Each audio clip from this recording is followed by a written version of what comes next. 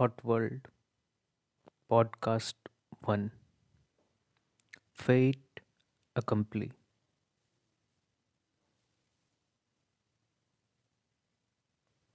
Imagine that you are born to a family of second generation computer scientists in California. What type of life would you have? What kind of environment will you get to grow up? Most likely, you would be surrounded by books, scientific journals, computers, technological paraphernalia. Your parents would often talk about their research, the latest technological breakthroughs, the current challenges in the field of computation, AI, machine learning. They will take special care to make sure that you are exposed to the scientific way of thinking from a very early age.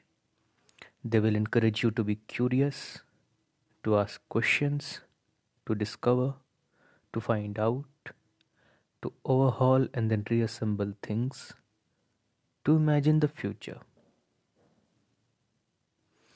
In short, another scientist will be in the making.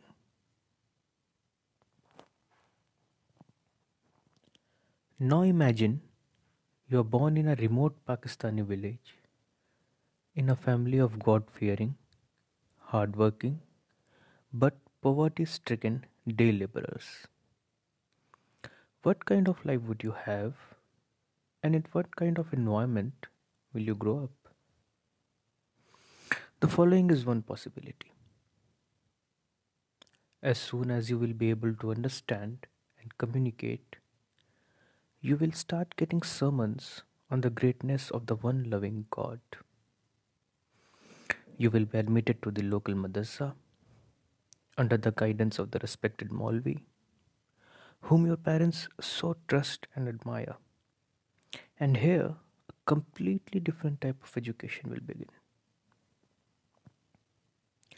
You will come to know that curiosity is the quality of the devil.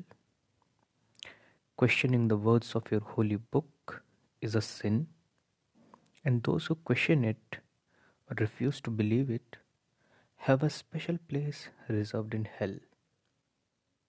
That believing in and following your religion is the highest virtue. That to die in the service of religion is the noblest of acts. Any skepticism, any deviation from the norm, and you will invite the wrath of God, whose will then will be carried out by his children. What kind of person you would become is not difficult to imagine. There is a continuum of possibilities.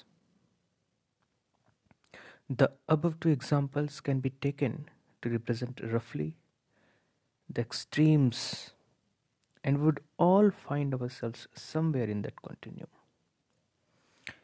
It sounds every bit true to us dwellers of the modern society that life is one's own making. But think of it, how many of us will really get the opportunity to marvel at and absorb the truth of this revelation? We cannot choose where we are born, to whom we are born. We cannot choose our circumstances, our surroundings. You can be in awe of the tech entrepreneur or despise that brainwashed terrorist. But you would have to agree that both were blank slates 20, 30, or 40 years ago. Certainly, different notes were jotted down on these slates. But who chose the note maker? The fact that we have been born and brought into this world is an extraordinary one.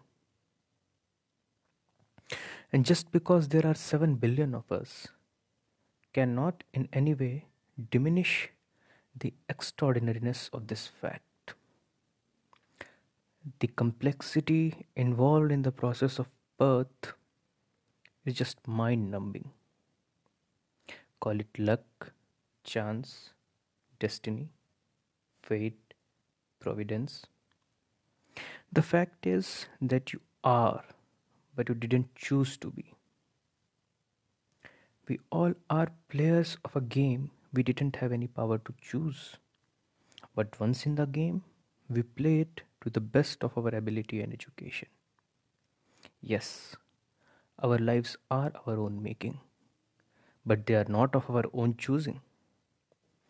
And this fact deserves both a token of gratitude and a sense of irony.